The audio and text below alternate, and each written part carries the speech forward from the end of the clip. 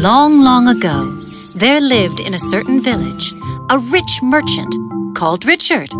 He had fields and he sold grain and vegetables. So good was his business that he was a millionaire. One would think that he lived a lavish, luxurious life. But Richard was a miser, and how? Dad, my shoes are all worn out. I need new ones. We just bought them 2 years ago. Do you want to make a pauper out of me? Dad, my feet are growing. And see how much these shoes hurt me now? Only new shoes hurt, which means you have not worn these enough, and they are still new. Next, take this. Bring an ointment for your feet. The ointment costs half a ducat. Shoes will cost 30. But, Father! Enough! Now, go. Everybody is after my money. That was Richard, who would not spend a dime on anything. While his treasure room was full of gold and pearls and diamonds, his shoes were worn. His family's clothes were patched up, and he allowed his family and servants to eat just 2 meals a day. One day, Richard was walking in the market, making his servants carry sackfuls of grain.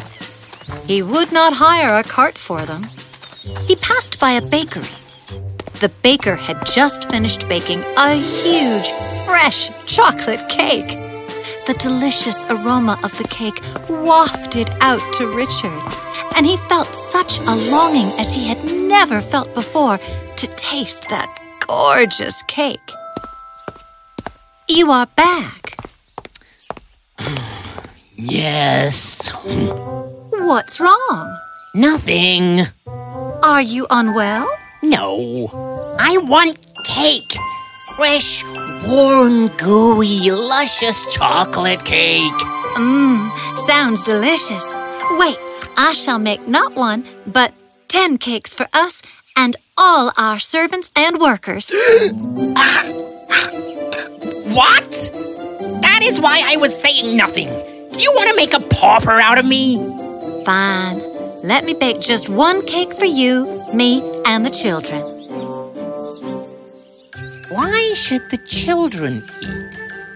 I mean, it will spoil their teeth. Fine. I shall bake a small cake for just the both of us. You want cake too? I don't believe you, Richard. Fine. I shall bake just 1 cupcake for you. Will that save your mighty treasure? Make it fast. I'm dying to have a bite. So Richard's wife baked 1 little chocolate cupcake. Oh, it was luscious and gooey and warm and fresh and full of chocolate. Richard took 1 bite after another, then licked his fingers and even licked the plate. But not 1 crumb did he give his wife. Now, it so happened that a passing angel had seen all of this, and he was annoyed. Such a blessed, wealthy man, and so miserly, so mean. Instead of sharing his bounty with the world, he does not even let his family enjoy it. He deserves to be taught a lesson, a good one. So, the angel waited till the next morning when Richard walked out to work. Then he took Richard's form and came to his house, calling all the servants. All of you, come here. Yes, sir. I just met an angel who advised me to share my wealth with everyone. He told me if I don't, I shall die tonight. So, go into the village and tell everyone that my treasure room will be open today. Anyone can come and take whatever they want. Go, now. And yes, if anyone, even if I try to stop you, beat me with a stick and drive me away. For remember, if I do not share my wealth, I shall die. As you wish, sir. So, The servants went out into the village, delivering their master's message. Soon, the entire village crowded in Richard's house and took diamonds, gold, money from the treasure room.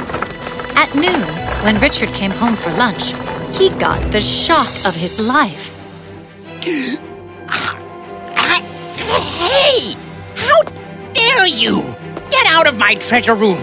Servants, drive them away! Thieves, come back! He is driving people away! Then we must beat him with a stick! How can we do that? He is our master. Don't you remember what he had said this morning? We must beat him and drive him away. And so, poor Richard was chased out of his own house by his own servants and driven away. He went to the court of the king and related his tale. The whole village was stealing from me, Your Highness! But you yourself had asked them to come and share your wealth. There are eyewitnesses of that. I have been at work all morning, sire. Are you the real Richard? Who is he? He is a fraud, a cheat. It is impossible to make out the difference. But if I were to choose, why would I not believe a man who shares his wealth over one who is such a miser that his own family starves? Your Highness, are you gonna put me in jail? Maybe. Your Highness, don't. He is saying the truth. He is the real Richard. I am an angel, and I did this only to teach him a lesson.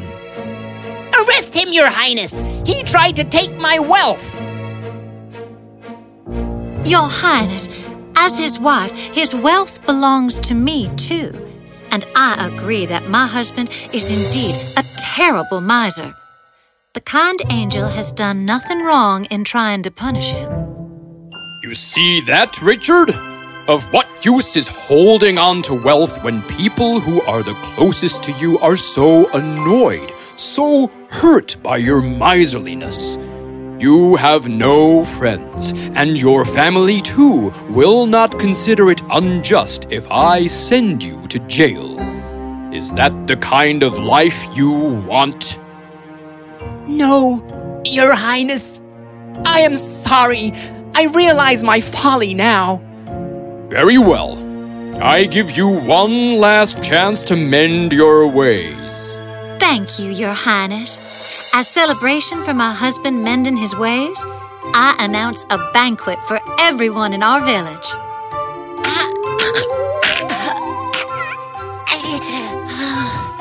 Oh, all right.